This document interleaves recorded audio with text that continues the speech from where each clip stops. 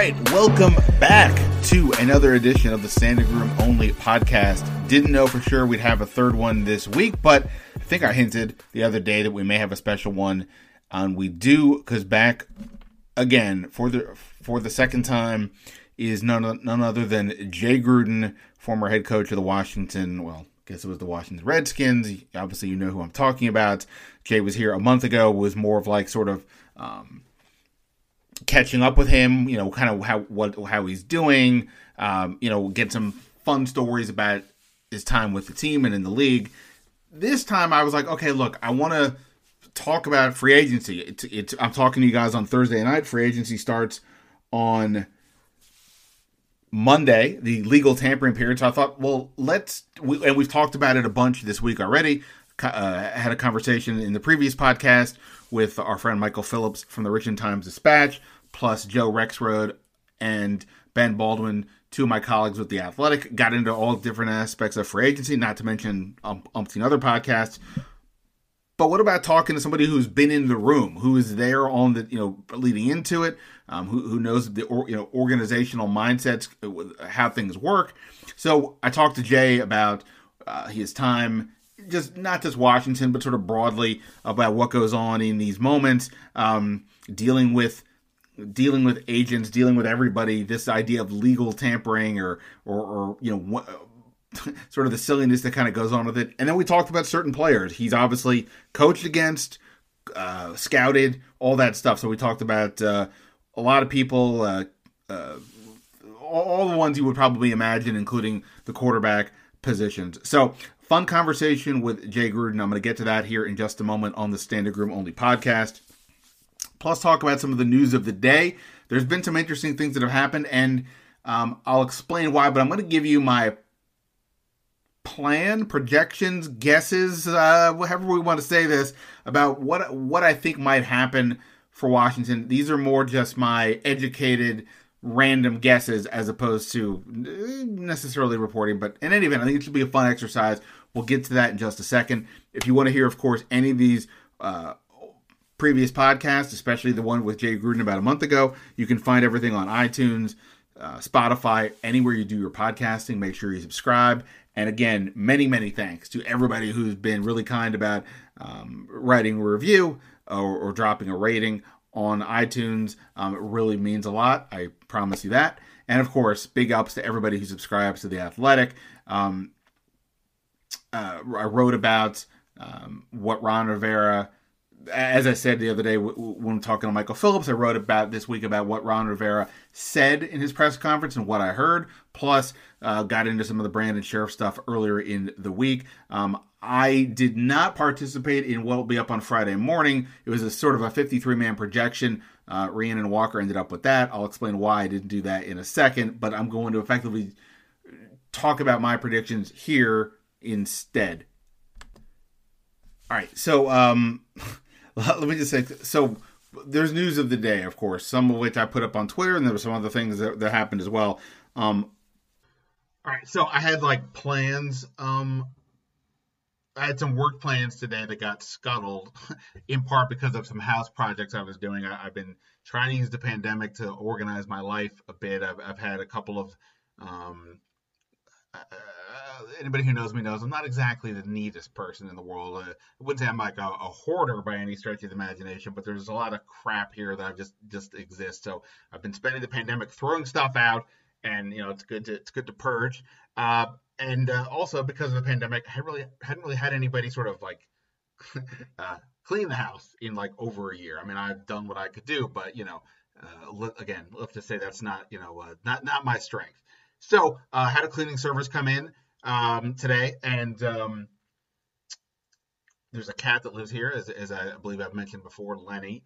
Lenny is great with me. Other people less interested, we'll just say. So Lenny was hiding out under a bed today when the cleaning service showed up, and I kind of figured he would just sort of stay there. I went about my business, all that kind of stuff. Went in and out a couple times, as did the people and the nice ladies.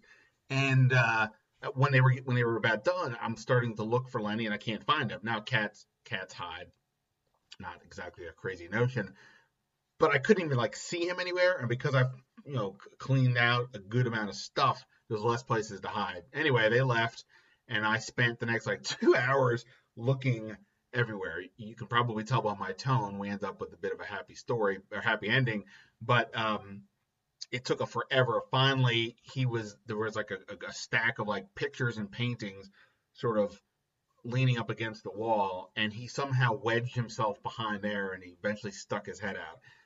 At that moment when that happened, I think if we had had an EKG, I might have been hospitalized because it was super stressful, to say the least. The cat does not go outside. God bless the people who do that. I could not handle having my Cappy outside, and then you never know what's going to happen, and that would be rough. So, by the way, soon thereafter, Lenny took off in the house. Didn't know where he went. And I was like reorganizing things after the people left, and I closed the closet door only to find out 2 hours later he had gone in there. So Lenny had a bad day. If you think you had a bad day, Lenny had a bad day. In any event, I didn't end up writing anything, as I mentioned, but I was paying attention, at least here and there, to some of the news of the day. And I want to get to some of the news of the day, but while simultaneously being really stupid and making predictions about Washington in the offseason. It's beyond insane, and please, I hope nobody takes anything I'm saying here as like, oh, you said, because if we have that game, then we're kind of, that's not fun. Now, of course, if I get everything right, or anything right, you're going to give me all the credit. That's how this works. I get the credit, but none of the blame. Cool? We're good with that? All right, cool. So I want to get to some of the news of the day while doing my semi-predictions, guesses, having fun with you guys, and then we'll get to Jay Gruden and all that. So there's a lot to get into. So let me just start. Let me start with this, and I want to use this Ron Rivera quote. I don't think we got into it with Michael Phillips on Wednesday's show. So here's Rivera. He's talking about the salary cap space. Obviously, Washington has $53 million. That's at the moment not including the Brandon Scherff $18 million franchise tag, which at this moment he hasn't signed. Just gonna note that. Most of the guys haven't. Only Taylor Moton from Carolina has, but I would have imagined Scherff would have run up and signed it immediately. So again, worth at least noting. In any event, Rivera's asked about the salary cap if he views it as like a one-time advantage, and he talks about you still got to sign your own guys and things like that. But he says what you'd like to do through free agency is put yourself in position to fill specific needs. So now when you get to the draft, you don't have to take a specific position. That's what you'd like to see. That's what I'd like to see, is put ourselves in that type of situation where you don't have to go out and fill that position that you need. So I think keep that in mind as we go through some of these, as we go through this exercise here, because again, I'm not necessarily saying these are, I'm not claiming people have told me these things. I'm just saying these are my thoughts, trying to piece together kind of what I would do, but also what makes sense for this team and where we're at now after, kind of everything that's happened over the last few days. Alex Smith gone, Brandon Scherff being tagged, and so on. So let's start with the quarterback. With Kyle Allen getting tendered this week, you've got Kyle Allen, you've got Taylor Heinicke. That's two guys. Again, I think it's obvious, but I don't know. That means unless you're going to willing to move on from Allen or Heinicke, which seems unlikely at this point, just you gave Heinicke some guarantee, and we know Rivera likes Allen. So there's room for one more quarterback. I think they don't do anything immediately. This would be my assumption. I don't think they do anything immediately. I've reported that they were looking at acquiring Mariota. If he gets sprung free in free agency and ultimately it works out where maybe they can get him, maybe that's the way to go, because he does have some upside there for sure based on his past. There's also a lot of questions. Can he stay healthy? Things along those lines. But he might be the kind of guy where there's enough potential to push things forward. Again, I don't think Jameis Winston gets out, but somebody like Mariota I think could be interesting. That said, I think in general, I think it probably makes more sense for them to wait, right? Because the Jets aren't going to do anything with Sam Darnold most likely until close to the draft, and the Panthers, until they get another quarterback, everybody keeps saying that they're trying, and I've heard similar. they're not going to do anything with Teddy Bridgewater. And the other day, they came out and claimed that Teddy Bridgewater is their guy anyway. So it's possible, you can wait closer to the draft for a quarterback or to see one of those guys gets sprung free. And then I say the worst case scenario, but not really, there's still the draft, right? Washington is going to be out this week at Trey Lance's pro day workout. Martin Mayhew and Scott Turner will be there, according to a report from Albert Breer. And we'll see. You could always, of course, if you wait, then if you could either trade up, and I get this is going to be this big rush on quarterbacks, but I won't be surprised if one of them slips, if not to 19, down towards the middle of the first round. Just sort of logic that somebody, at least one, sort of falls out of favor with teams and scouts. But we'll see what happens, and maybe I'm wrong on that. Obviously, it feels like right now there's a big rush to get 5 of them inside the top 12 at least. But anyway, so I kind of think, to me, that kind of makes sense if they wait, so don't have to rush in free agency unless, again, you kind of like someone specifically. Rivera said there are some people that they do hope to target quickly. Maybe Mariota's one of them if he gets cut free by the Raiders sooner than later. But in general, I think if you wait, then that gives you a chance to see what happens with Bridgewater, what happens with Sam Darnold, and then there's still the draft. So that would be my guess on quarterback. I know I'm sort of hedging in my scenarios there. Again, what can I tell you? But I think it makes more sense, I think, to wait unless I think that Mariota is that broken toy that they can fix. All right, wide receiver. So let's just look at the roster really quick. You've got Terry McLaurin. You've got that they are expected to tender Cam Sims. You've got Steven Sims. You've got Antonio Gandy Golden. You've got Kelvin Harmon. You don't have Robert Foster for now. I don't think that's a surprise, but I reported today that Washington is not picking up his tender. Not a surprise. They could bring him back. Probably for a minimum contract, I was told, and that's substantially less than what the tender would be, which would be about $2.3 million. So I think the minimum is under $1 million. So that makes sense. We'll see. Maybe he comes back, speed, but obviously didn't do that much production-wise as a receiver. In any event, that's 5 guys that I just said. And obviously, as we know with Kelvin Harmon, injuries can happen, so you have to plan accordingly. Now, obviously, we've talked a ton about receivers they could possibly get. Kenny Golladay is the high-end guy out there, Juju Smith-Schuster, Curtis Samuel, Corey Davis, lots of other guys you can get. Here's where I'm at this point. I'm really kind of intrigued by this approach. Tell me what you think. At Ben Standig on Twitter. Feel free to yell at me or leave a comment in iTunes, or shoot me an email, bstandig@theathletic.com, or send send a message through the Skywriter. I don't know, whatever you want to do. All right, so here's my thought. To get one of these high-end receivers, the cost could be anywhere from $12 to $20 million, depending on where the Golladay number goes, right? It's a lot of money. You've heard me say this before.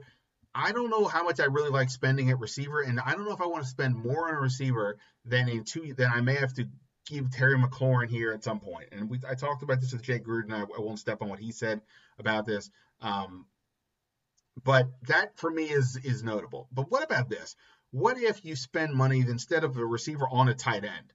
According to Spotrac, I don't know, however you say that, Hunter Henry, the Chargers tight end, they're projecting 4 years, $43.8 million. Titans tight end Jonnu Smith, talked about him the other day with Joe Rexrode. They're projecting 5 years, $40.4. So what if we go this? What if you could sign one of those guys? I would pick Henry over Smith, but I'm not really arguing that either way. Both would be interesting. Could you sign one of those at that? Let's just say that's the number. Then in the second round, or day 2 somewhere, draft a receiver. I don't have this stat handy in front of me, apologies, but I wrote about this at some point after the Marty Herney came on board, that in many of Marty Herney's drafts, his Carolina teams drafted either a running back or a receiver in the first 2 rounds. It was a pretty high percentage of the time that happened, at least relative to the amount to just a single position. So I think you could draft a tight end, sign one of these big tight ends, Hunter Henry or Jonnu Smith. There's Gerald Everett if you go a little bit later down the list, but he's not as dynamic as those guys. take a receiver in round 2. You got Rondell Moore from Purdue. He'd be your slot guy. You got Dwayne Eskridge from Central Michigan. Talked about him with Dane Brugler. He was a big hit down at and Jim Nagy as well. He was a big hit at the Senior Bowl. I think that's a way that they could go. If they ultimately want some bigger receivers. You've got Amon-Ra St. Brown from USC. I liked him. Nico Collins from Michigan. I think all these are guys that could be there in round 2, day 2. So I'm kind of intrigued by that approach. It gives you the tight end. You have now 2 tight ends with Logan Thomas, and maybe that seems like an overkill, and partly it could be, but at the same time, that's you could do some really interesting things at that position. For sure, we saw, and let's not forget, and Jay Gruden talked about this with me as well. Washington had Jordan Reed and Vernon Davis a couple years ago, and that worked out pretty well. So you could spend the money on tight end, still take a receiver in round 2, thus ensuring that not only could you get some help, but that player won't be earning more than McLaurin anytime soon. If you're going to pin me on a high-end receiver, if they do end that route, I think Jet Rexroad kind of talked me to Corey Davis over Curtis Samuel. I like the idea of a guy who's a playmaker, but also a significant blocker down the field. I like that, and I don't know about the Corey. We want to pick all these Carolina players to reunite with Rivera and Hurney, but I don't know. I'm not sure. I don't know what to think of the Curtis Samuel one. I'll just sort of leave it at that. We'll leave it at that. So that's my thought there. Receiver, tight end. Instead of saying the receiver, go get this other guy. By the way, they could draft a receiver in the first round. I'm not saying they couldn't, but just food for thought. Offensive tackle. All right, here's my thought here. You've got Cornelius Lucas at left tackle. For the moment, we think Brandon Scherff will be at right guard, at least for next season. But Scherff might be only there for 1 year, and Cornelius Lucas, he was totally solid last year, but I don't know if people view him as having the upside you really want as a weekly starter. So what about this? Here we go. Hear me out. Russell Okung signed last year with Carolina under Marty Hurney. Now, he's missed a bunch of games the last 2 years with injuries, so there's a bit of a risk. But at the same time, he's been a talented player in his career. Still got some game. And, probably instead of last year getting $13 million for 1 year, I'm thinking maybe you can get him for half that, $7 million.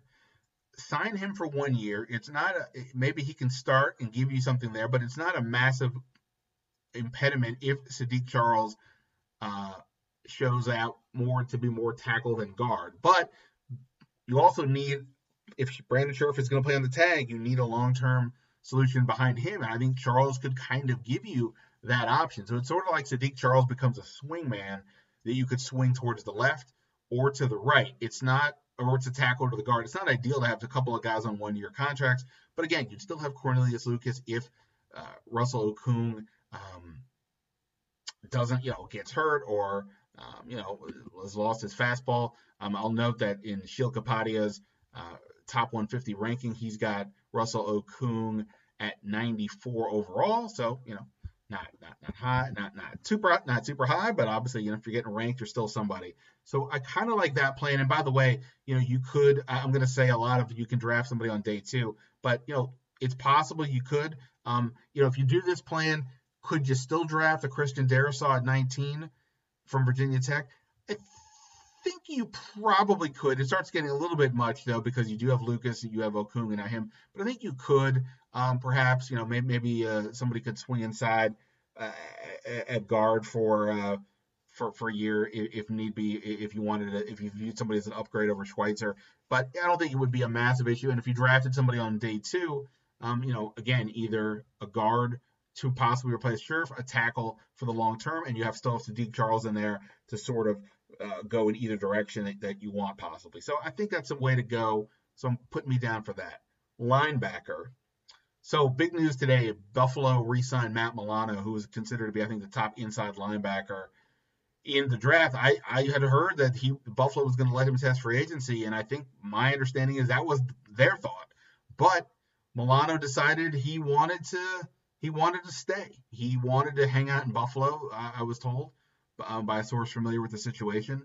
And that from that, Buffalo got him for a little bit less. So he signed 4 years, $44 million. According to Adam Schefter, he also got $24 million in guarantees. Um, Interesting there is that may be. I'm not sure that the market is much more than that. You still have Jayon Brown out there from the Titans. Talked about him with Joe Rexrode as well. So maybe this means for him 4 for 48 if he's going somewhere else, somewhere in that range perhaps. Washington could do that, but the way I look at it is this draft is looking really nice for a linebacker. I really do think that Ron Rivera wants to get one. I think that's apparent. If you look at mock drafts at 19 and then into day 2, you've got Jeremiah Owusu-Koramoah from Notre Dame. You've got Landon Collins from Tulsa. You've got Nick Bolton from Missouri. All those guys could go off the board in the first round. Day 2, you've got a Pete Werner from Ohio State, really kind of like him, Chaz Surratt from North Carolina, Jabril Cox from LSU. There are a lot of options at that position. Obviously, I can't predict that all those guys would be at either 19 or in the second round, but I think there's a decent chance you could wait and get one of these guys. Now, in the interim, I think you still need to sign. You could make the argument they still need 2 new linebackers. And if we're going to spend less, I've been mentioning him before. I like Nick Morrow from the Raiders. He is, he's still a pretty young guy. I want to say he's 25, or maybe he turns 26 by the time we get to the season. He's been a productive player. He was with Jack Del Rio in 2017. Made the league from Greenville. I don't know. I'm not gonna lie. I do not know much about Greenville. But he played all 16 games that year. That year, started 5. He hasn't started a ton, but he started 11 games last year. He was good in pass coverage according to Pro Football Focus. Although Ben Baldwin told us we should not really rely on back 7 stats.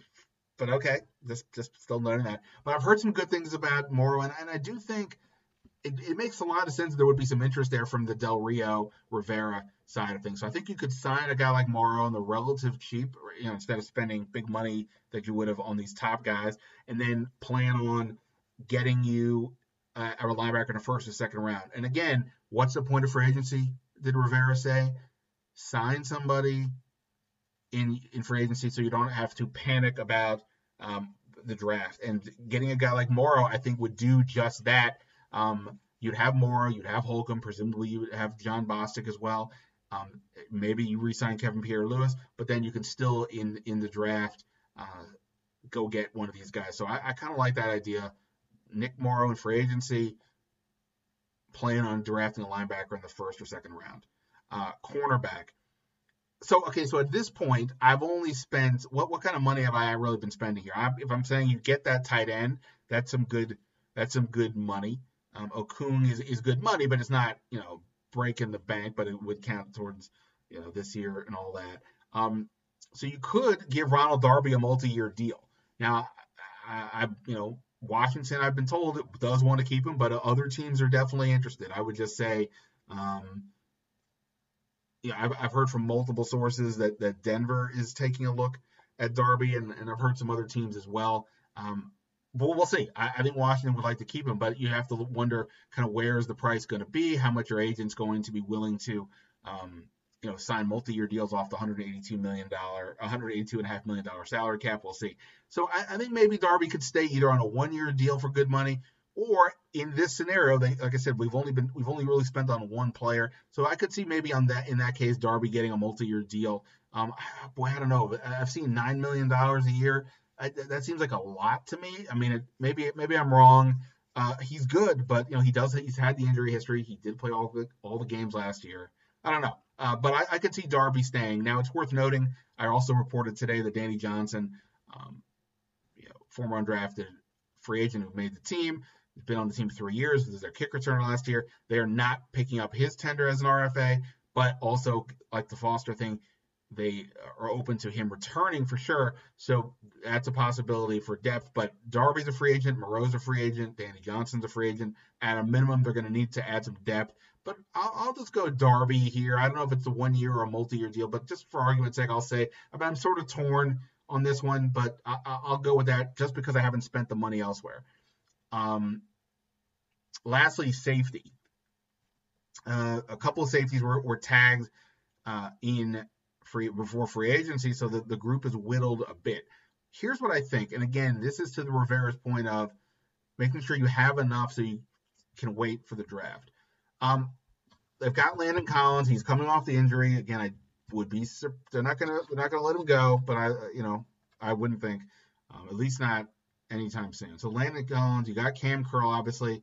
You still have the Shazer Everett, right? You can bring him back, and you also have Jeremy Reeves, who wasn't bad last year. Now, if you told me that's their 4 safeties, I wouldn't say, wow, that's amazing, but I wouldn't say that's a bad group. But if you went with that group, you can wait. And on day 2, I do like some safeties. You've got Javon Holland from Oregon, Richie Grant, a guy like you from University of Central Florida, and Andre Sisco from Syracuse, who I think had a chance. If you look at what Dane Brugler was writing a year ago, I think he had a chance to be maybe even a first-round pick, but he suffered a lower leg injury during the year, missed a bunch of time. Now it looks like he's going to go round 2, round 3. I just think there's some guys there as well. So I think they maybe have enough at safety to say we can wait and don't have to panic rather than go and sign somebody. Again, everything I just said, there's 100 scenarios that you could go down.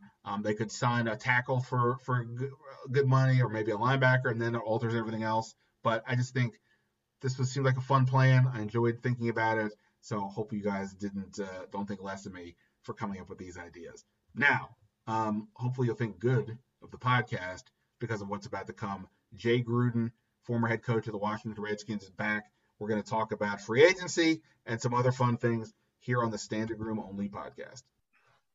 All right. Not everybody likes movie sequels. I personally like them for the most part, and I definitely like podcast sequels. And there was no doubt we had to have this guy back for another episode because he killed it the first time. People loved it. He is none other than Jay Gruden. Sir, I appreciate the time, man. Free agency is about to start. We have to dive into those things. But first off, most importantly, how's life? How is the golf game doing? Golf game is fine. I just got back from the Dominican Republic, played the teeth of the dog about 12 times, and had a great time. Not getting much better, but I'm having fun playing. I mean, I know you said last time you would like to be back in coaching and do some more things in the media. But that said, the life of leisure that you seem to have at the moment, I think we're all envious, to say the least. What's the Jay Gruden, since we're going to do evaluations of players and free agency and all that? What's the scouting report on the Jay Gruden golf game? What are the strengths and weaknesses? I have no strengths. I have no weaknesses other than 3-foot putts. I can't make them. I missed about 5 yesterday. But I just like playing. I like competing with the guys I'm playing with, having fun and getting out there in the sunshine. The weather's been great here. I'm up here in the area right now. I'll probably head back down to Florida soon. But any chance to get outside, kill about 4 hours is no better way to do it, in my opinion. Gotcha. Oh, you're up here in the DC area? I am. Oh, well, look at that. We could have. I was gonna say we could have done this in person, but of course it's still COVID time. So I guess that really it would. I gotta stay away 6 feet. Plus, it's hard to podcast with a mask on, so that'd be more complicated. Yeah, you gotta be careful now. Everybody's sensitive now. All right. We got to work up. We're getting close to getting back to normalcy. All right. So I don't know how much normalcy there is when it comes to NFL free agency. It's certainly not normal this year because of the unusual circumstances with the pandemic. There's no free agent visits, all kinds of stuff. We'll get into some of those things, and we'll talk to Jay about some of the players that could possibly be targeted for Washington or just other guys around the league. He's obviously coached some, coached against, scouted many. So we'll get into all that. But, like I said, I'm curious. One thing that was great about the last time that we talked was the behind the scenes information that you were kind of giving us, the painting the picture for us of how certain things work. And obviously free agency is really fascinating. We're all sitting here on the outside going, what's going to happen? What are they talking about? What are the strategies? And you've done this. So I guess just to sort of start, you've been a head coach, you've been a coordinator. At what point? So we're talking Thursday morning. Free agency, the illegal tampering period. What a weird term. Starts Monday. How early in advance do you, as the head coach, start really getting into free agency? The season one way or the other would have been over a couple months, but at what point are you looking into this? During the season or not until 2 weeks before free agency? When do you kind of start getting in? Well, during the season, I don't mess with it at all. There's enough to worry about during the season. And not to mention that you spent some time looking at a guy and he gets tagged or he gets re-signed. And so it's kind of pointless, in my opinion. Coaches have enough to do during the season. We don't have time to look ahead. We have to focus on the week that we're fighting to try to win a game. But once the season's over and the coaches take a couple of weeks off after the grind of a season, as soon as we get back, we get the list of free agents by position. Coordinators got to do their side of the ball. Special team guys got to look at their special teamers and key guys that might help them in, linebackers that can run, corners that can run, receivers, what have you. And obviously the position coaches will get a list of about 5, 6, sometimes 10, sometimes 12 guys that they got to start evaluating. And that's the number one priority is to look at the free agency. One, you got to look at the guys that you have on your team, because you always want to take care of the guys on your team that you've coached and you've helped build. You've drafted these guys. They've been in your system for 4 years, and you try to keep as many guys you can that have been with you. Obviously, that's not possible all the time, but that's the goal. And then from there, you try to visualize and try to guess who's going to leave and then how you're going to replace them with who and by what position and go from there. And then how much money you have, obviously, is very key. Coaches really don't get into the dollar amounts. That's more of the GM. That's more of the president. That's more of the Eric Schaefer when I was there. He was great at that. We mainly just try to grade the players who we'd ideally like to have. Obviously, can't get them all, but we just try to give the good grades and go from there. You mentioned having the Eric Schaefer type person there in charge of the money. I mean, I don't mean this in this exact way, but it kind of feels like a kid goes into the toy store. You're looking at all the toys. Oh, I want this, I want that, and then the parents can like, well, actually, no, that's a little too expensive. Or well, what about this? And does it feel ever like that? Like where you're the? Oh yeah, for sure. There's 31 other teams grading the same guys and have the same high hopes for getting all these free agents. Yeah, I want this quarterback. I want this running back. I want this. We're like that guy in Caddyshack. You'll have nothing to like it. So it's a grind, but it's a process that you have to do, because if you can walk away with free agency and address some key positions, that'll help your football team. Then you go into the draft, you have a good idea of where you want to target draft positions. Obviously, you always want to take the best player, but there will come a point in time where you're going to have to take a position of need. And that becomes very critical when you address the free agents. So like when you mentioned sort of scattered reports, I know like when we've talked before about some draft stuff and like, for example, like Cole Holcomb was a guy in the draft. We're not getting into the draft today, but like you saw his tape, and I presume one of the scouts said, hey, look at this guy, or look at some of these players.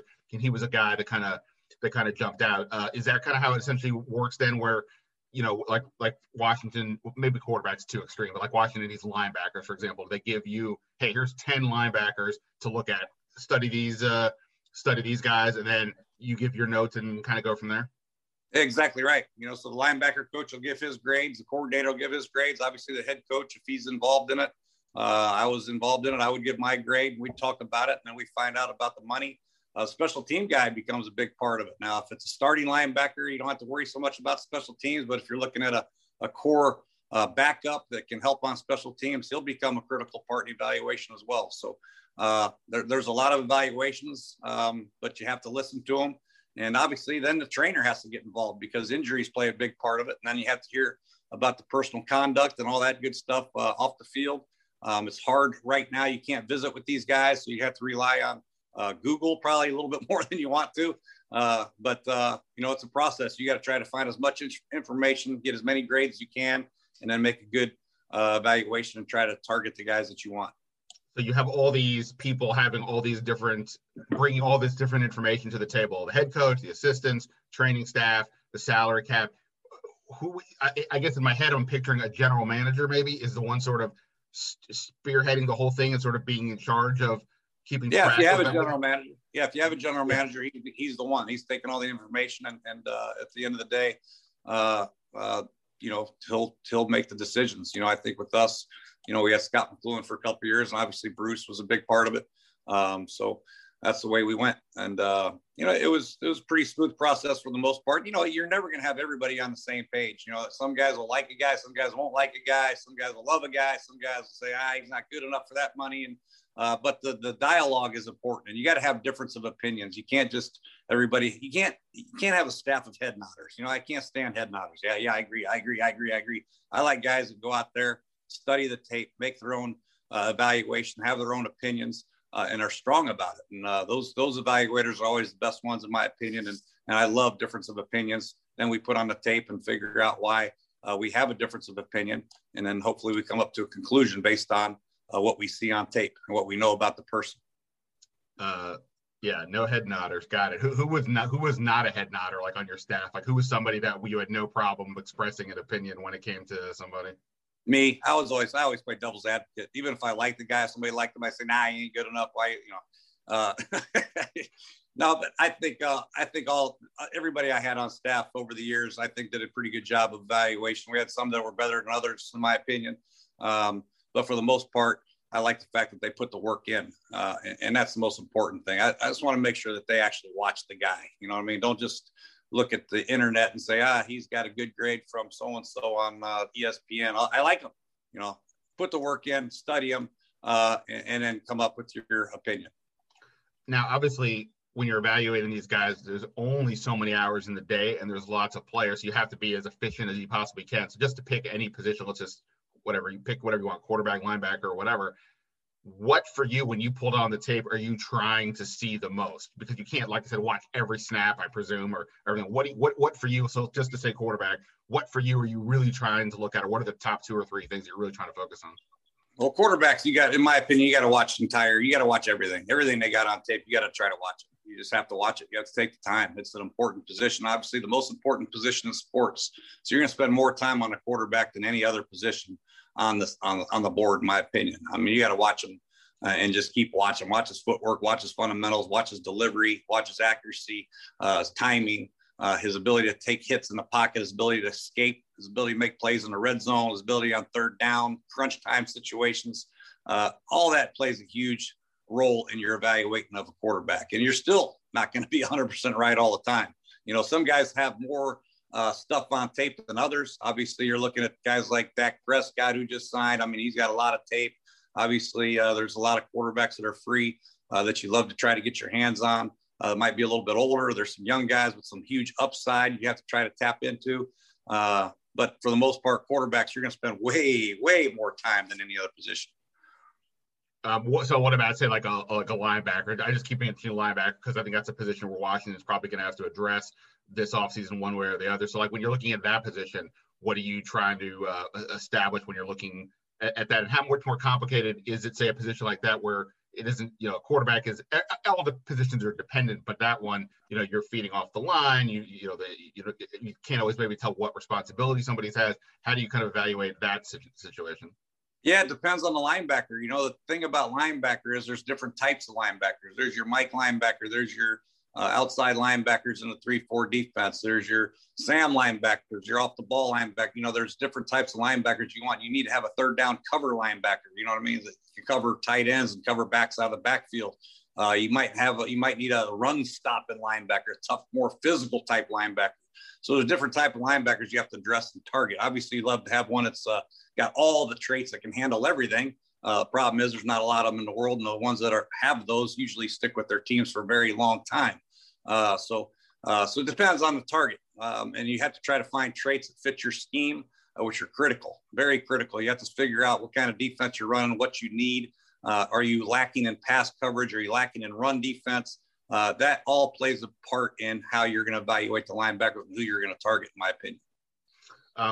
All right, so let's get back to the idea of, like, free agency is about to start. So now it's a Thursday morning. Free agency is on a Monday.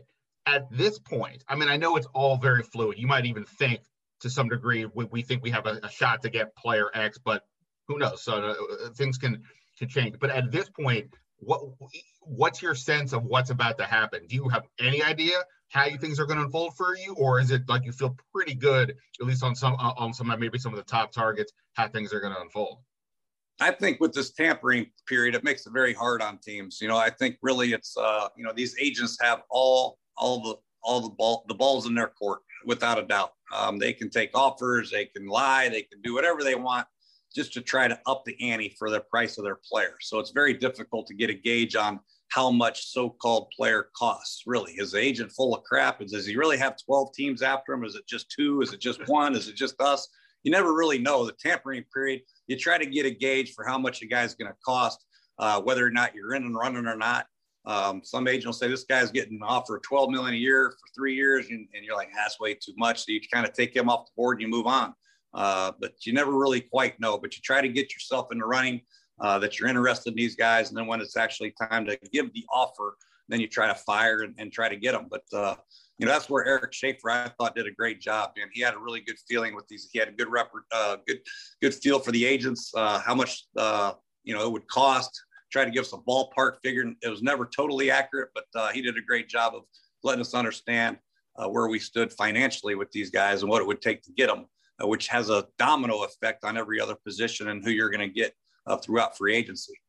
I mean, you mentioned Eric Schaefer and talking to people. I feel like, maybe I'm wrong, maybe this is where I'm thinking, my brain is, but I feel like an underrated part or under-discussed part of all this free agency, and particularly in this year when, like you said, you can't be around everybody the way you would be normally. You can't bring guys in for visits, things like that, is the network of people that an individual has around them to trust, to go to and say, hey, I'm interested in this player. You coached him at this place. Tell me about this guy. Or in the case of Schaefer, he's talked to these agents before. Look, don't bullshit me. What's going on here with this guy? We have your other client. We're going to work together in the future. Where are we at? If you don't have those relationships going into this, I would imagine it's going to be a harder deal than it would be for teams that are more connected in that sort of network kind of way.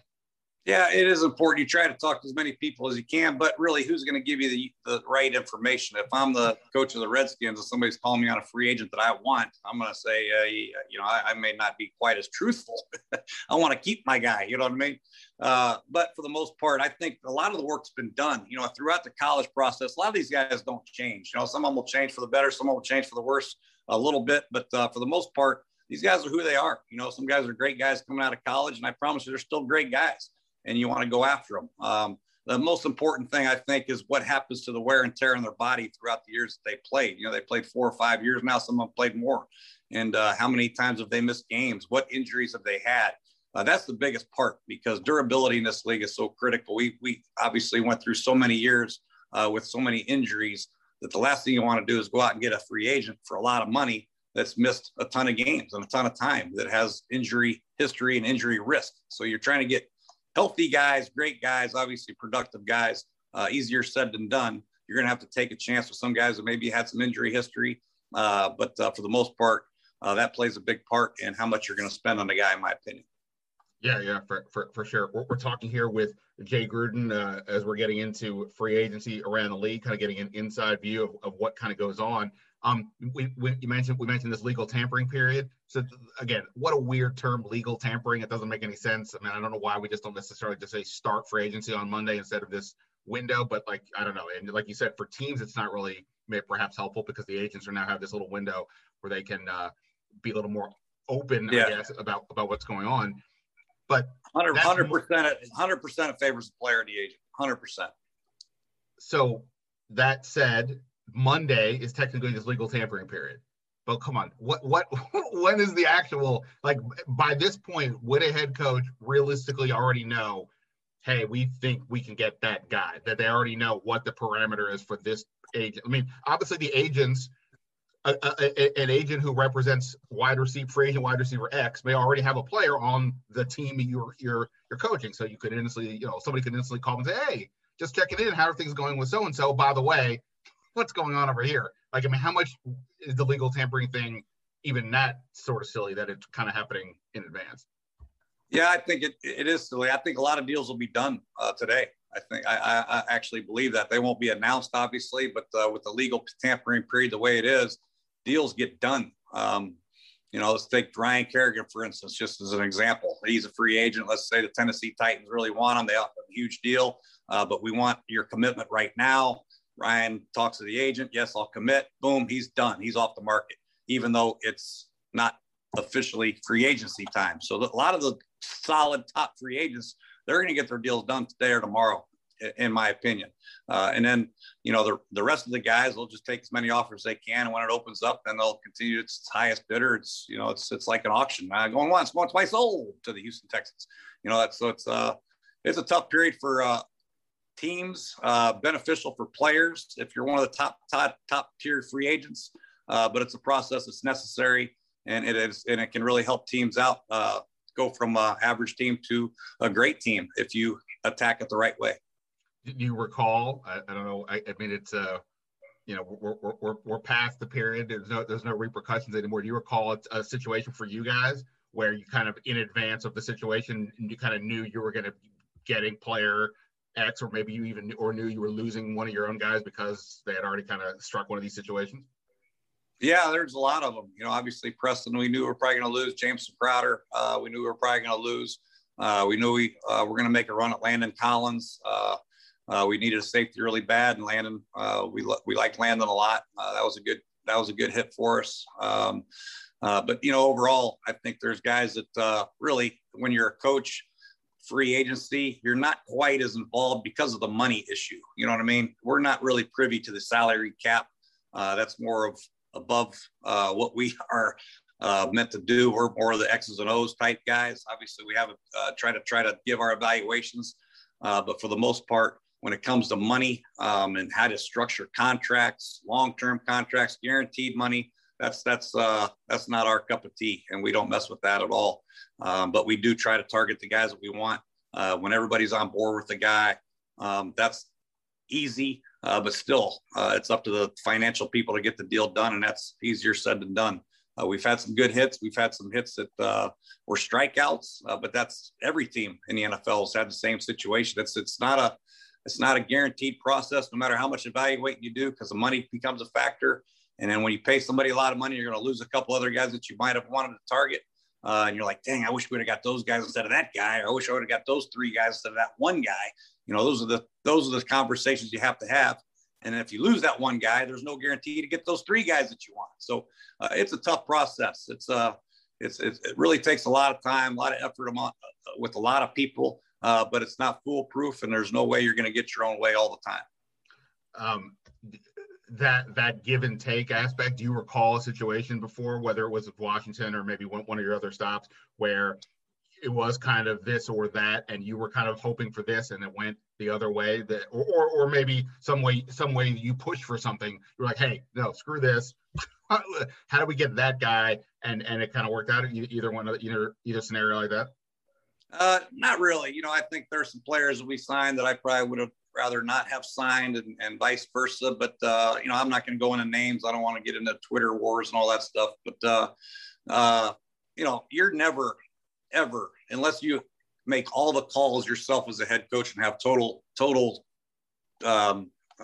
ownership on the team, you're not ever going to be totally happy. You know what I mean? You're always going to want something else or wish something else. The most important thing is once the decisions are made, you get on board and you're positive and you coach the players that you have. And that's what you try to do as a head coach. You respect the fact that guys are making decisions to try to help you win. And even those decisions may not be, you may not agree with them, but at the end of the day, they are Washington football team players, and you have to coach them. And that's kind of the approach that I took. Give the information, give my opinion on guys that I want, guys that I may not want. But at the end of the day, once you get them, those are your guys, and you have to accept them and work with them and try to make them the best players they can be. I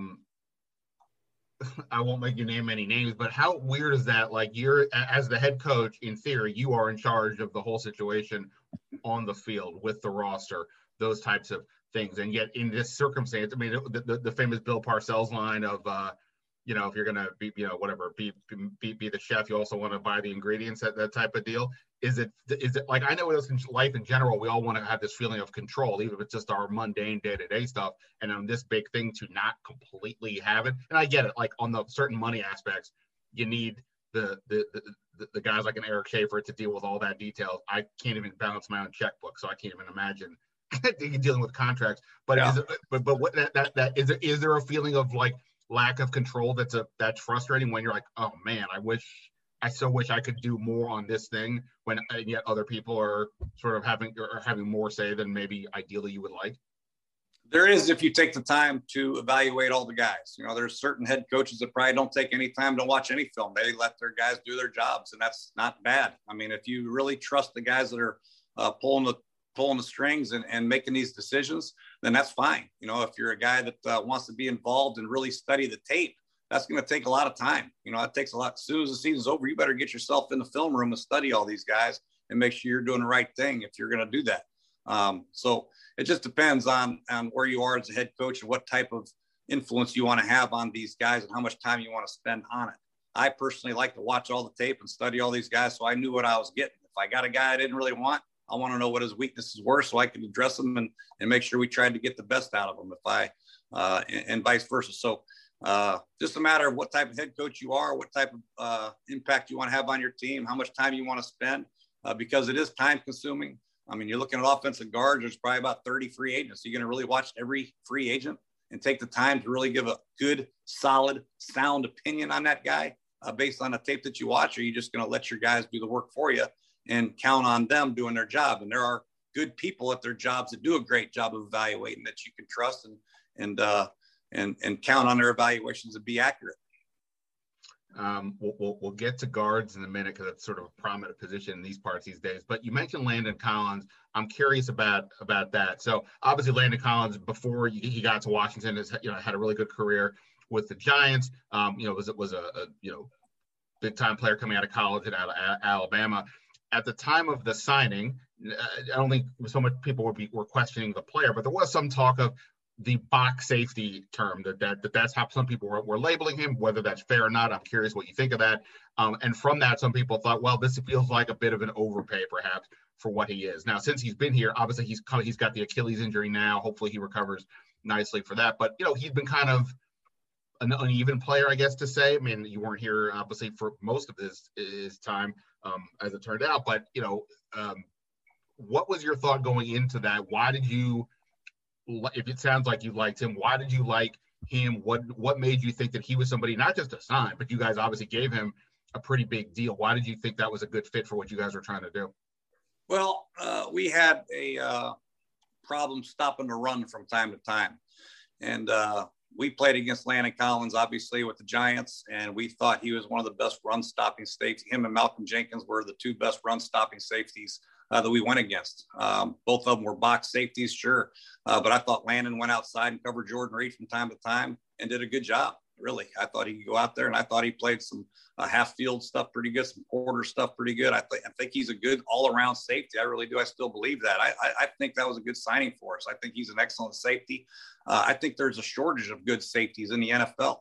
And if you have a chance to get a good one, I think it used to be I could find a safety anyway. Now in the NFL, you need a safety that can communicate, that come up and fit the run, that can cover. And I think you can do all that. I like Landon a lot. How much, so this connects both with the fit on the field, but also the locker room fit. How much of a challenge is that? You're doing whatever homework you can do, but to figure out exactly how does this player going to fit in what we're doing? And is it easier? Like I would imagine a rookie comes in, even a first round pick, you can kind of maybe, depending on the ego of the person or whatever, the personality, you can maybe mold the rookie. Hey, this is what we do this. But when you have a guy like a Landon Collins or a Josh Norman or anybody, I don't mean them specifically, but just any free agent that comes in, they've already been doing things a certain way. They're an adult, in real life, they're doing things. And you have to now say to them, well, I know you did this there, but this is how we do it here. How much is that a challenge to kind of figure out, to figure that out? And even as you're going to free agency, determining we need a position, but I can maybe, if I go to the draft, I can again maybe mold somebody easier than if I go to free agency. This is the guy, we're getting this human being who does these things in a certain way. How much is that? Yep.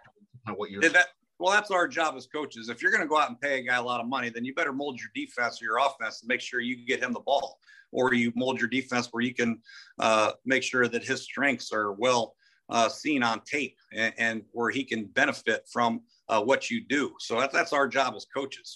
There's certain guys that may not be a fit, that you may not particularly want to target. But if you go out and you're spending some money on a corner or a safety, then you better utilize them the right way. And we probably didn't do a great job of that. But for the most part, when you get a player of that caliber, he should be able to fit. He should be able to fit in your locker room. If you're going to spend that money, you darn well know that he's going to fit in your locker room. He's going to be able to adjust to any kind of defensive scheme you want to play, but you also have to adjust your defense possibly to fit what he does well. If you get a great pass rusher, you don't want to drop him in coverage every time. You want to rush the passer. You know what I mean? You got to get him out there to rush.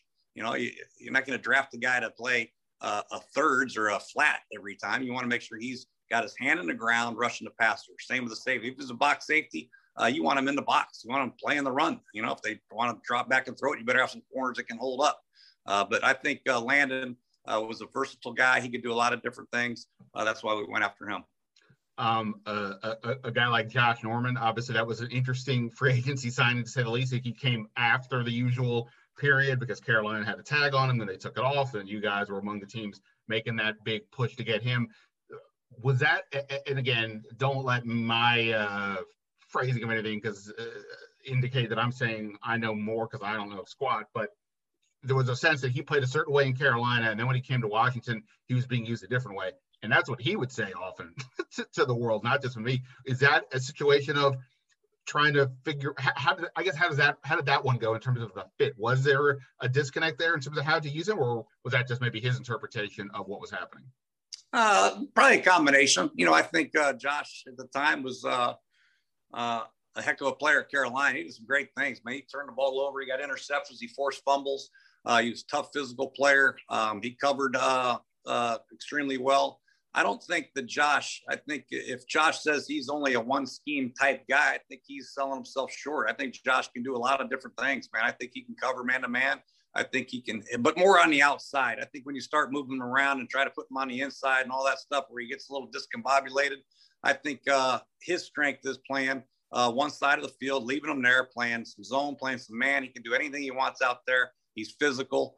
You love him playing the cover two because he can reroute and then he can come up and tackle, force fumbles. You like him in quarters. You like him in man-to-man at time to time. He can play three deep. So anybody who says Josh is a one-trick pony, I think is underestimating Josh's skill set. I think he's a heck of a corner. Obviously, he didn't have the production that he had at Carolina here. That's probably our fault a little bit. Maybe it's a little bit his fault. Maybe it's a combination of defensive line. Maybe, it takes 11 guys to be successful. And to pin one guy saying that he wasn't good enough is probably unfair to everybody. So I like Josh. I'm a big fan of Josh Norman. I think that obviously his production didn't match the money that he got, but I still think we needed him at the time. And I think he was worth the price that we got him for personally. And that's important because we didn't have many corners at that time. On the other end, I'm sure there are guys that you unearth in free agency. Last year here, a guy like J.D. McKissick and Logan Thomas that were discussed a lot because they were under the radar signings that turned out to be pretty good. Is there anybody for you that you think back on, you think, boy, we really did a good job. We identified this guy and he became something for us? Off the top of my head, I don't really, I can't really recall. Let me go through the positions in my head real quick. Offensive line wise, I don't know off the top of my head. I'll have to think about that one. But I'm sure there's some guys that we got that probably outperformed their free agent tag, and some guys that probably underperformed what they were worth. Some guys we had to overpay and try to get because we were so short, especially on a defensive line. We had to go out and get some defensive linemen my first couple of years that probably didn't play up to what their pay grade was, but we needed them. We needed them for depth, and we needed them to help our football team out. So that's going to happen also in free agency, unfortunately. But there's a lot of guys that really helped us in free agency. But for the most part, if you're trying to build your team with free agent players, you have a lot of problems. You want to try to add a few free agents to really help your football team. But if you're trying to get your core team and I need 3 guards, I need 2 linebackers, I need a safety, I need 2 tackles, I need a guard, you're not very good, and you're not going to be very good. But if you could target 2 or 3 free agents, maybe a couple guys with some depth and special team value, that's where the good teams really become great, in my opinion. But before we get into some specific players, do you recall any one free agent chase that was just wild, like, from a human perspective, that there's so many details. Obviously the Josh Norman one was pretty interesting because of the way that it unfolded. I think Deshaun Jackson was another one where it kind of happened unconventionally, but whether it was something that was happening at the start of free agency or later, just any one story that you remember that was kind of a wild ride, whether you ended up getting a player or not? Not really. No, I think we lost a few. I think obviously the Kirk Cousins saga was probably the biggest free agent fiasco that we had, right? I mean, every year he's a free agent. We got to tag him. We got to do this, and we lose him to free agency. That's probably the biggest one that comes to mind. I think that was a big one, right? So I think Kirk Cousins is obviously the history of the Kirk Cousins thing is on every media you can find. So when you tag them twice and then you lose them to free agency, that's the big one. I mean, I know we talked about this one before, and you brought it, and we talked about this, I think, on the last time, and you've talked about it a million times in your life. I mean, do you look? I mean, I think the last time you said that when we talked in the previous podcast that probably the bigger, I don't remember how we phrased it, as a regret if you could do something over, but you could basically said probably should have traded him. At what point do you think you kind of recognized that you needed to do that? Like, how early on in the process did you think? Because so 2015 he takes over as the starter for RG3, ends up starting the next 3 seasons, but at what point in there did you think, oh man, I don't think this is going to work out, we probably need to move on here? Well, you're always hopeful to re-sign him, because at the end of the day, money talks. I think that if you're offering him the highest amount of money, then you'll get him, whether players will change their mind really quickly. Hey, I want to get out of here, I'll give you this amount of money, okay, I'll stay.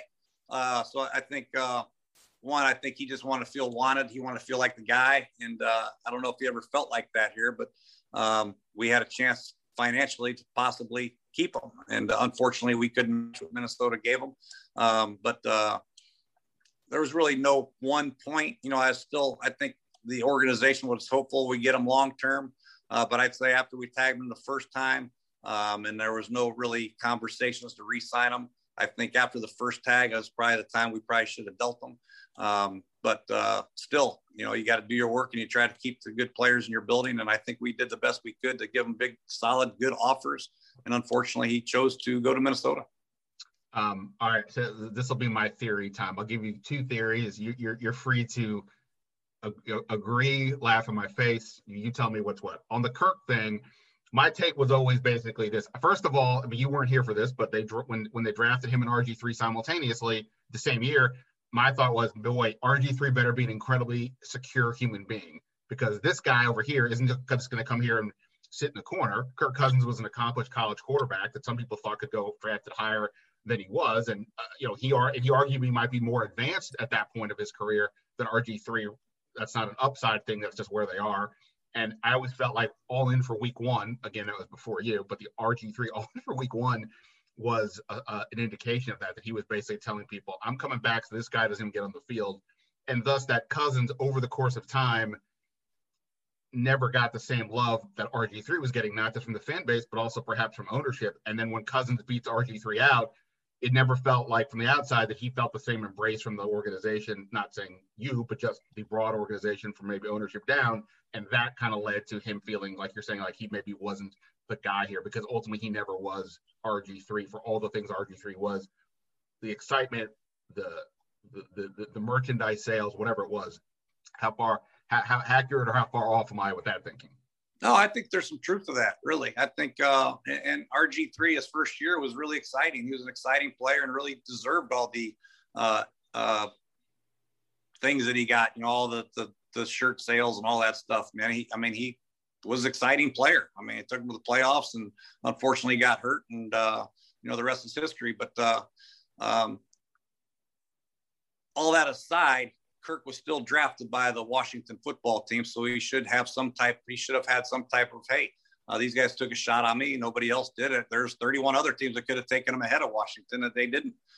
So he was on this football team, was given an opportunity, took advantage of the opportunity when he got it, became a starter, and obviously became one of the highest paid quarterbacks in the NFL. So there is a lot, I think, that Kirk is grateful for the Washington football team, that he learned from the Shanahans, that he learned from our coaching staff, myself and Sean McVay. I think if you talk to him, he'll be very grateful to that extent.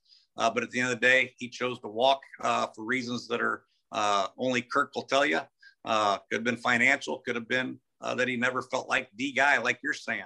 There's a lot of could have been because of me. I don't know. But I think Kirk owes some gratitude to the Washington organization for taking a chance on him in the 4th round, and also for giving him an opportunity to beat out a guy like Robert Griffin III, who had a great rookie season. So, I think he made our franchise better for those couple of years, and also made a lot of money for himself. So it works hand in hand.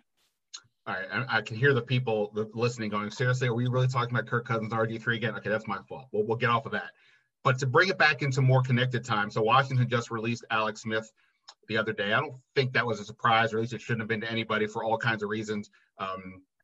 His salary cap number was just going to be too high for kind of where he was, and it was the only real way for Washington to add more money to the cap. But to go back to the beginning of this is my second theory. The Alex Smith arrival here, because it was, I always viewed it like this.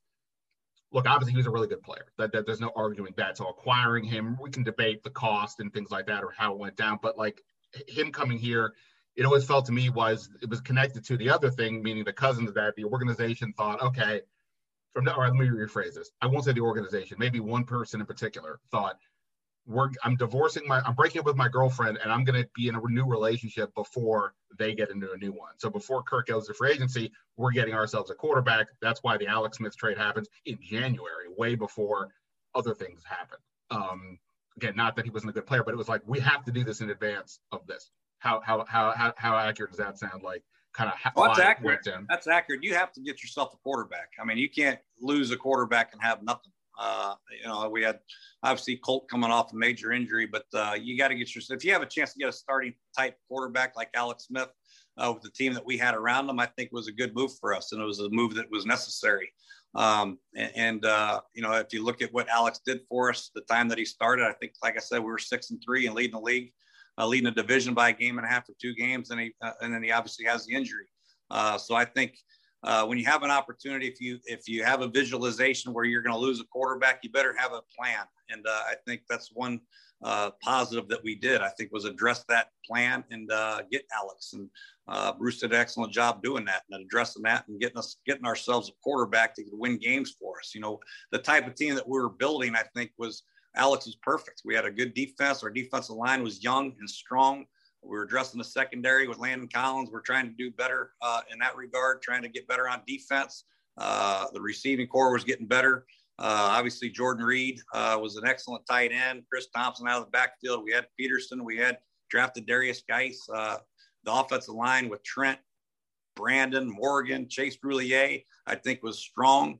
So we had the makings of a good football team. We needed a trigger man, and Alex had the skins on the wall to do that. So we were in a good spot, I thought, with Alex. You mentioned Brandon by first name, Brandon Scherff, and that was going to bring me to my next thought. And we were talking about these tags with Kirk Cousins and sort of the interesting, odd situation there. It is feeling like deja vu all over again in these parts, because now Brandon Scherff he just got the second tag here. It is if nothing else happens, he's going to play this season, assuming he signs a tag, which I would imagine. I'm surprised he hasn't run to sign it already, seeing that he's going to get $18.04 million if nothing else happens for this coming year, which is way more than the next guard on the market is getting. Guard is considered to be like, all the positions on the field are important. I think if you were to rank them, I would imagine guard is not high on the list, relatively speaking, to other ones. Brandon is obviously arguably he's one of the best at the position. Some maybe argue he is the best one, but it's still a lot of money for that position. I know you're not here, so you don't necessarily know all the inner workings about what happened, but what's your view of that they did give him the second tag and the idea of paying a guard $18 million, and also what it means for the long term? Because if, as you dealt with Cousins, if he plays on the second tag, the odds of him coming back are pretty much, after that year, pretty much go down significantly. Yeah, I don't know about that. I think Brandon, I think if you're going to overpay for a guard, I'm going to overpay for Brandon Scherff. He is a tough guy. He's a great person in the locker room. He works hard every day. He's had some injuries, unfortunately, that have cut some seasons short. Sorry, he's had some injuries that cut some seasons short, but for the most part, he is a top tier guard in the National Football League. So if you're building your football team, you never want to pay a guard $18 million. But if you do, you better make sure he's tough, physical, can run. He's the best screen out in space guard in pro football, not even close. So Brandon is a guy that I would definitely try to keep in-house if I could. So again, I know you're not in the Washington situation now, but just to sort of look at it. So, you know, the tag window is like a 2-week window. At the end of the season, Brandon Scherff said all the great things you would want to hear somebody say about wanting to stay. Loves the coaching staff, loves his new offensive line coach, all this kind of stuff. He obviously played well. He seemed to have a lot of fun as his team had an interesting season, gets the division title, all that stuff. And presumably it's felt like the Rivera was happy with Scherff as well. So they're going into these contract negotiations. I was told Washington tried to sign him to a long-term deal, doesn't. You get to this tag deadline. What would be going through your head at this moment? Because on the one hand, like you said, keeping Brandon Scherff is a good thing. He's the best offensive lineman they have, one of the better linemen in the league. He's a good for the culture guy, all these things. And if you're uncertain at quarterback, you need a good offensive line anyway, but maybe even more so when you kind of got some uncertainty at quarterback. But it felt like that the guard market, there were some other interesting players out there. And now we've already seen more guards kind of come free. Kevin Zeitler got released by the Giants. Some other guys have come free. How would you think you would have addressed, or you would have assessed the situation of keeping him, or saying, boy, I don't, even if it's for Brandon Scherff, I just cannot justify this, not just for this year, but the long haul. You want to build something. How do you think you would have looked at this situation as it unfolded at the end there? Well, I think obviously if you're going to go after a high-paid quarterback, then obviously you may not be able to have the luxury of signing Brandon Scherff. But if you're going to keep the quarterbacks in house that they have and maybe draft a guy, then you can afford Brandon. And what's your backup plan? Let's say you let Brandon Scherff walk. Who's going to play right guard for you? The difference between Brandon Scherff and a street free agent right guard or a college fourth round right guard is pretty significant. This is a guy that can do everything. He can block the inside zone, the gap schemes. He can pull. He can get out in space. He is a dominant factor on the offensive line because he could do so many different things. So if you risk losing him, who are you going to replace him with? The box guy. I had Kevin Zeitler at Cincinnati, and I like Kevin. He's a big, strong, physical guy, but he doesn't have even close to the movement skills that Brandon Scherff has. But if you're going to go in the season, let's say you go with Heineke, whatever, and you want to surround him with great players, that's not a bad way to go, in my opinion. Just make sure you keep the great players that you have. Brandon Scherff is a great player at his position. You can never have too many great players. You might overpay him a little bit, but I'd err on the side of keeping Brandon Scherff, in my opinion. How much do you think? So it looks like Ryan Kerrigan, decent chance, is not coming back here. They obviously have Chase Young and Montez Sweat. Ryan Kerrigan said he wants to have a chance to start. That's not going to happen here. He had a productive year last year in terms of sacks, but older guy, whatever it may be. If you're losing a guy like that from a culture locker room perspective, do you think that factors into saying, well, we traded Trent Williams last year. We're losing Ryan Kerrigan now. We can't let everybody go out the door from this perspective. That's another reason to keep Scherff, or is that overstating that because it is $18 million regardless? Yeah, I'm keeping Brandon Scherff just because he's a great player. All the other intangibles are great, but he's a great player, number one. Okay, let's get that straight. And then the intangibles, they add up to even better player, better person. So I know you can't go wrong. If you're an overpay guy like Brandon Scherff, because you're not going to be wrong. He's going to be a Pro Bowl player. He's going to be at top of his position. Him and Zach Martin are the best guards in pro football. Not even close. So let's go ahead and keep him. As far as Kerrigan goes, you do have guys that are good pass rushers in house, so you may not miss as much. You'll miss obviously the history that he's such a great player for this franchise. Great person, great with all the things that he does off the field. You love him. But at the end of the day, if you lose a guy like that, like you said, you have a couple pass rushers that you can still be a dominant defense without him. But you love to keep them from a loyalty standpoint. But Obviously, that's not always possible because Ryan wants a chance to play more snaps, deservedly so. He's still a great pass rusher. The numbers prove it. And year in and year out, he's always there. He's always durable. He's going to be there. He's going to set the edge in the running game. He's going to rush the passer. So he will be missed. But they do have players that are good that they can replace him with. Brandon, you lose Brandon. Who's your backup guard? The drop off is considerable. Yeah. For sure. All right. So speaking of players, let's get into some of the guys who potentially are out there. Guys, like I said, you've either coached against, maybe even coached, or at a minimum have seen on tape one way or the other. Position needs for Washington, as we all kind of know, or the audience knows at least. Quarterback, wide receiver, left tackle, linebacker, somewhere in the secondary, depending on what else they do. Let me start at wide receiver. Some of the top guys got tagged down: Robinson, Chris Godwin, so they're off the board. Kenny Golladay, though, is still available, and everybody seems to think Washington wants to spend big at receiver because last year they did try to make a play for Amari Cooper. Don't know if I completely buy that, but we'll see. Juju Smith-Schuster is probably, I would say, the best slot guy out there, and I think I could argue that may be where Washington needs somebody the most. But then you also have Will Fuller, Corey Davis, a guy who was Will Fuller and Corey Davis, two guys that were in your division. Same with T.Y. Hilton, Curtis Samuel with the Panthers, Nelson Aguilar, who was with your brother this year, A.J. Green, you may recall at some point from your past, and so on. Yeah. Do any of these guys, when I just name these guys, sort of stand out to you? And do you think to yourself, boy, I'm intrigued by this guy for whatever the reason? Yeah, I think, like you said, you like versatility at wide receiver, and Juju Schuster can play inside and out. He does a good job. He'd be a good target for them. Obviously, it depends on what they're looking for. Do they want speed? Will Fuller, obviously, he can run. He can take the top off of defense like no one else that's out there. Aguilar, I think, came out and did a great job at Vegas. With Vegas, he proved his versatility playing inside and outside. Did some great things on the inside. Did some good things on the outside. There's a lot of guys. It depends on what type of guy they want to target. Is it going to be a true number one receiver that's outside like an AJ Green? Maybe it's Marvin Jones. Marvin Jones has had a very productive years as well. Obviously, you mentioned Galladay. I mean, he's a solid receiver. He can go up and get the ball like nobody else, man. He's a good football player. So it just depends on what type of guy they want.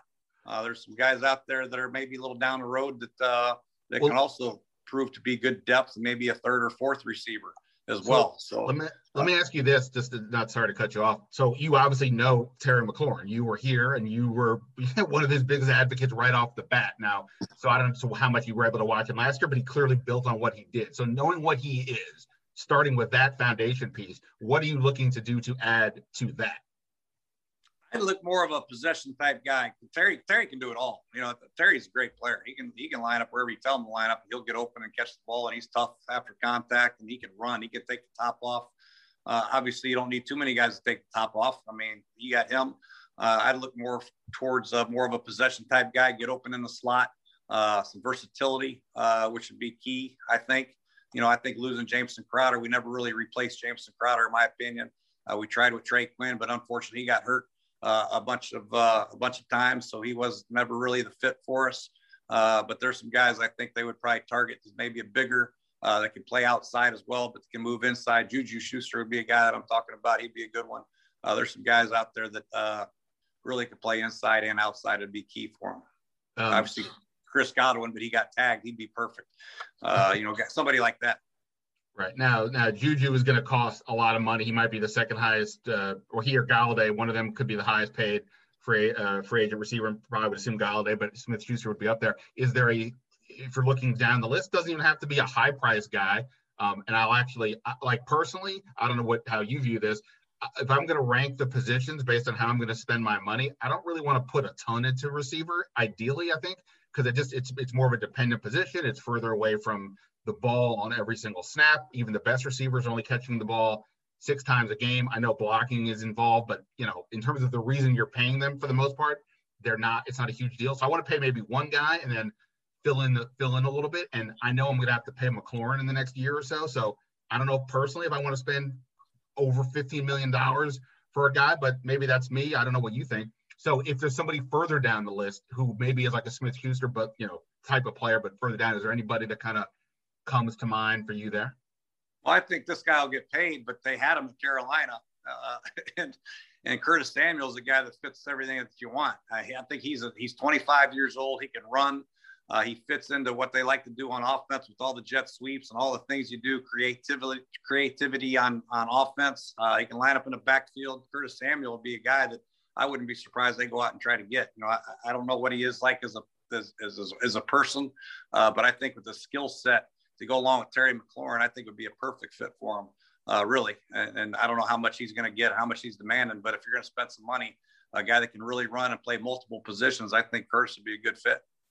Knowing what Terry is, even just from the time that you had him, and on the assumption that when he's up for free agency in 2023, and you maybe want to lock him in before that he's going to, assuming he keeps going the way he's going, he's going to get paid a lot. Are you looking at a free agent receiver and thinking, I can't bring somebody in who I'm going to have to give Terry that same amount, if not more money in a year or two? Do you view it like that at all? Or does that not factor into? I wouldn't factor that much. I'll worry about that when the time comes. There's still a lot of football to be played before Terry hits the free agent market. So you're trying to put the best guys on the field right now this year and compete for division titles and obviously Super Bowls. And you worry about the salaries and all that later. There'll be some animosity. Sometimes when you go out and sign a free agent, give him a lot of money, and he's not as good as guys making less money on your roster, guys feel a little slighted and they feel disrespected. But that's the business, and that's what you're going to have to do. If you want to get better, if you want to address the receiver room, you got to go out and target a guy. And then obviously Terry will make less money than him, but Terry will have his day in the sun. I promise you that. He's going to get a lot of money when it's all said and done. And he's the type of guy that he just wants to win as well. He's not going to feel any negativity whatsoever towards the player that they sign, whether they get more money than him or what. You said you didn't want head nodders in the room. I would not be a head nodder in this one. Yeah, for sure. But that's just how I view it. Just since we're on receiver, Keelan Cole is one of your guys from Jacksonville. If he's a free agent, that's getting really further down the list. Anything there of note for? Yeah, I like Keelan. Keelan has a lot of ability, that's for sure. He's still a young football player. He can run all day, man. In practice, he did scout. He did everything. He just keeps running. He just loves to play. It was his first year in the slot. We had to play him in the slot because we didn't have anybody else. D.D. Westbrook got hurt early, so we had to play him in the slot. He did a good job, and I think he's got a lot of upside. He's a young football player with a lot of juice, and if you have a slot player, he can go outside, no problem, play outside. I think he's better fitted outside. He can really run, and he's got a good skill set. But he's a versatile guy, can do a lot of different things. He can return punts. He returned a punt for a touchdown for us this year. So there's a lot of good things I like about Keelan Cole. Let's go to the other side of the ball. Linebacker, I would say, is the number one priority this offseason, one way or the other. John Bostic, Cole Holcomb are still here, two guys that you had. They both offer speed, but I think they need more consistency out of the position, probably especially in pass coverage. When you look at some of the linebackers that are out there, I'm sure there's some familiar names on the list. Does anybody? I can give you some, but does anybody sort of jump out to you? If they were to spend money big in free agency, I would think receiver or linebacker are potentially two spots. So is there anybody on the high end or just somewhere down the list that kind of stands out to you?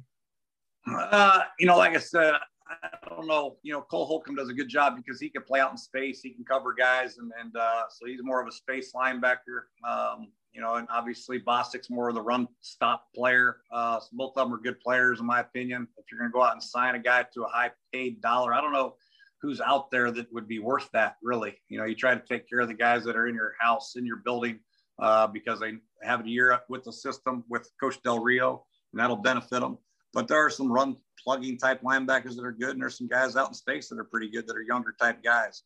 But it's the position really that I think is really starting to, overall, I think it is a tough position to find. The days of the Ray Lewis players, there aren't many of those guys out there anymore. So a lot of these guys are more, they're either cover guys or they're run stoppers. There's very few guys that can do both now.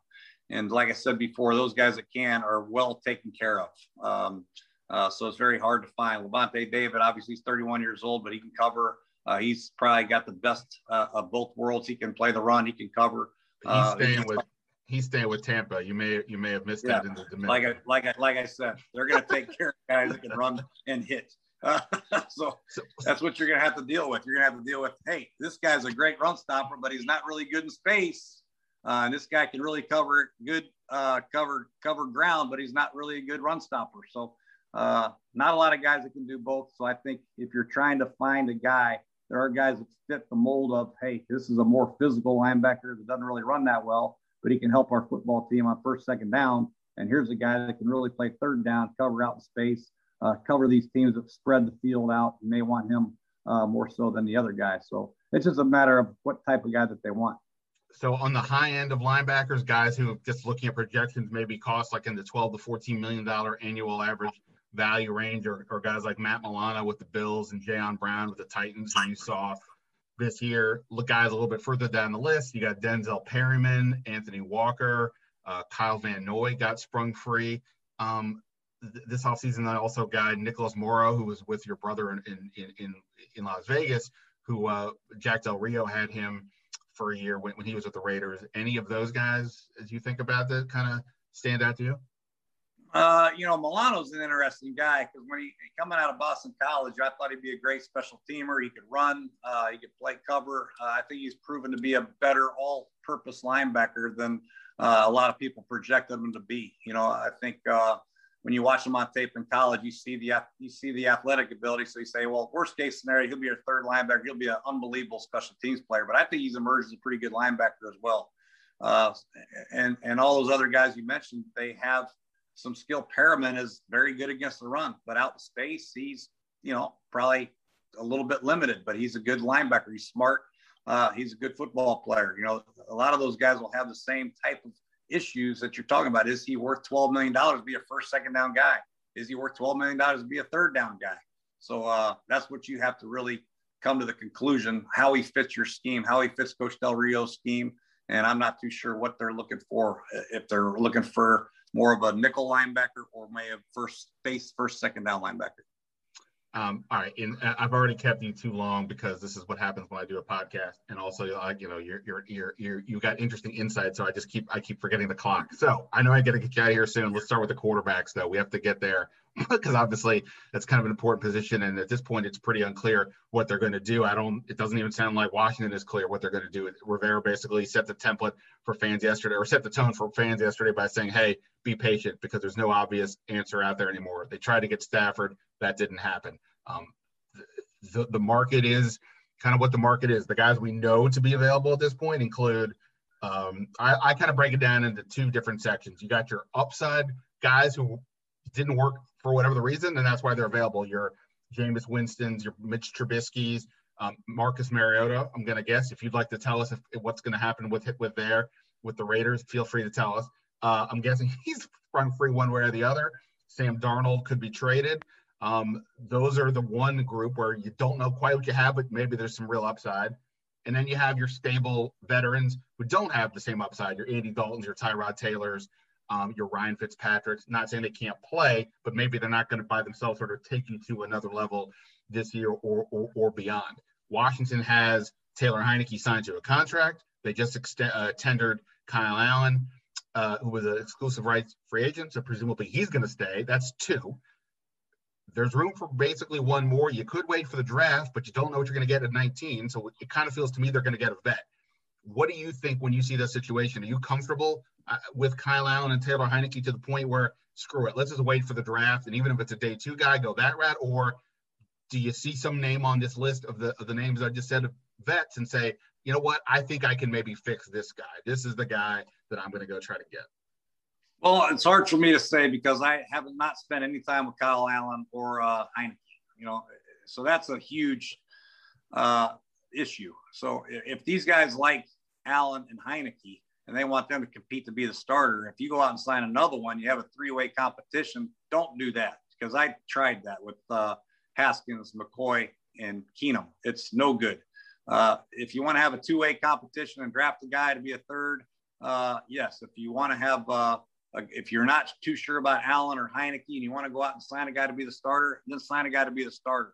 But that's why isn't the three-way? What was the issue with the three-way? I mean, obviously it was complicated. You don't have time. There's the reps. The offseason program's a joke. The training camps, practices are short. They're not very long. You don't get the reps for three guys to compete. Heck, we didn't have preseason games last year. So how are you going to have a competition with no preseason games? I don't even know what's going to happen next year at preseason games. So how are you going to get the reps and prove who's the best player?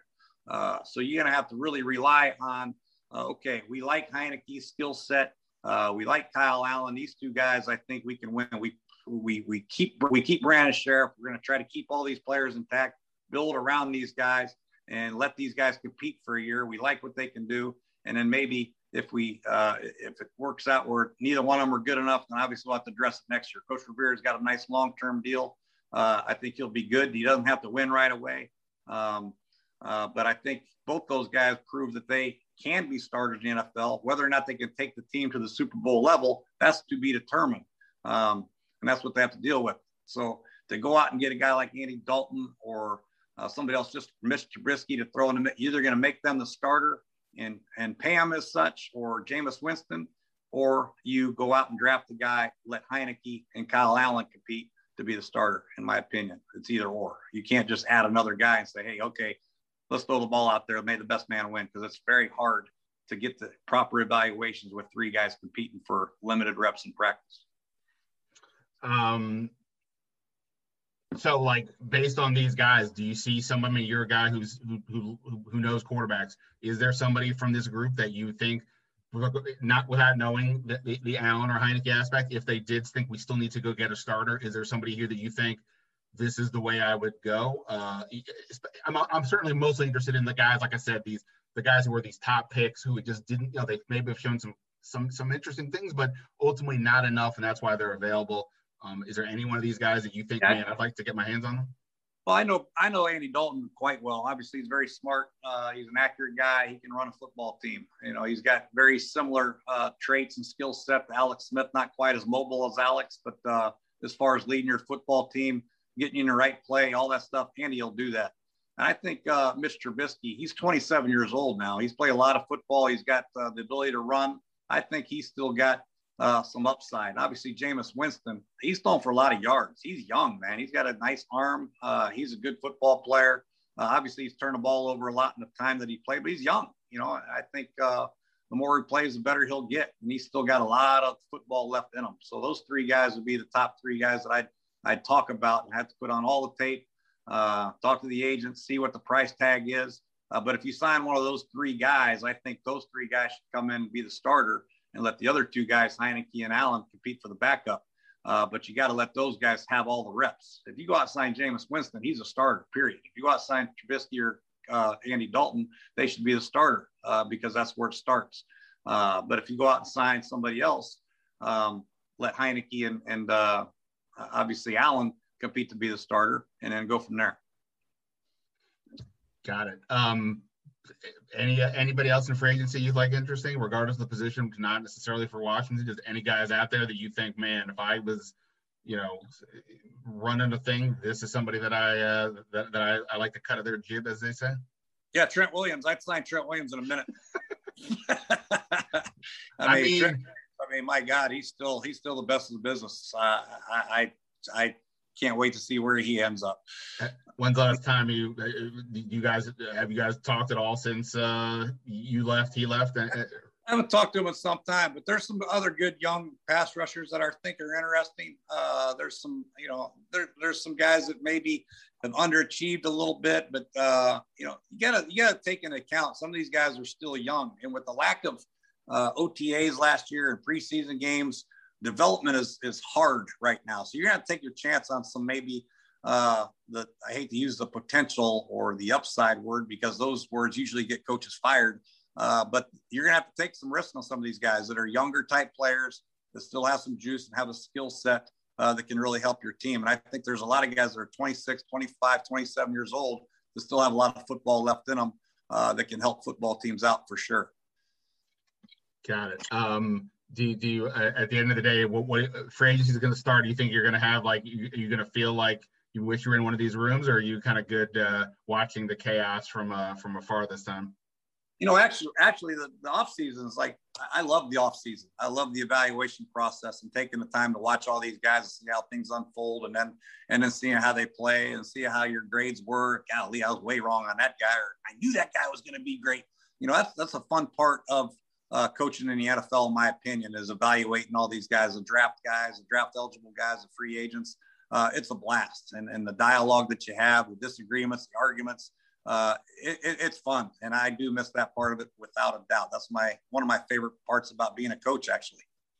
Do you remember one guy that you thought, man, I nailed that one? Like this guy, I got a lot of them, man. I nailed a lot of them. Well, give us one. I've also missed on a few. I'm not gonna lie. So all right, we'll get who I don't want to name the names, man. That's bad ball if I name a guy who I thought was gonna be great and stunk. Well, how about the other way? Who was somebody that you thought you just, like Cole Holcomb was one that always gets mentioned for you with the draft. Is there somebody in free agency? It doesn't have to be even a Washington, but just at some point you just thought, boy, I really like this guy, and it turned out that he was a good player. There's a few of them, yeah. But off the top of my head, I think. Well, I'll tell you one that I thought was going to be a pretty good player that the guys laughed at me about is the defensive end from Hendrickson from the Saints. He went to Florida Atlantic. He was a good pass rusher in college, and they laughed at me when I said he's going to be a fifth rounder or fourth rounder. He ended up getting drafted in the third round, and I think he had 14 or 15 sacks. So that's one guy that I went on a line for, saying we should try to go after, but got laughed out of the building on. So he's going to get a pretty nice payday. I'm excited to see him get some money. But there's some guys like that. Gotcha. Oh, you know what? I forgot to ask you, and I apologize. We talked about wide receivers. This is considered to be a really good draft for receivers, so it's possible you say, screw it, I don't want to spend any free agent assets. I'll just wait. I'll get somebody in day 2. And obviously, you guys drafted Terry McLaurin in round 3. And the last couple of years, there's been other guys like an A.J. Brown, DK Metcalf, who come in day 2. So maybe they go that route, but you still want to get a playmaker. What do you think about the idea of they got Logan Thomas, but Hunter Henry's out there, and Johnny Smith with the Titans, a guy you've seen? What do you think about adding a second tight end like that as the way to add a playmaker? Do you like that idea? Oh, yeah. I've always liked tight. When we were at our best at Washington, and Vernon Davis and obviously Jordan Reed were at the top of their game, we were tough. Our 2 tight end sets were dangerous. And we put a third tight end out there. We forced teams into base defense. We were pretty good, So, yes, I would always err on the side of adding another tight end, especially in free agency, because the lack of tight ends in college football nowadays is glaring. Not a lot of teams line up with tight ends in a 3-point stance in the core. A lot of teams run spread offenses and RPOs.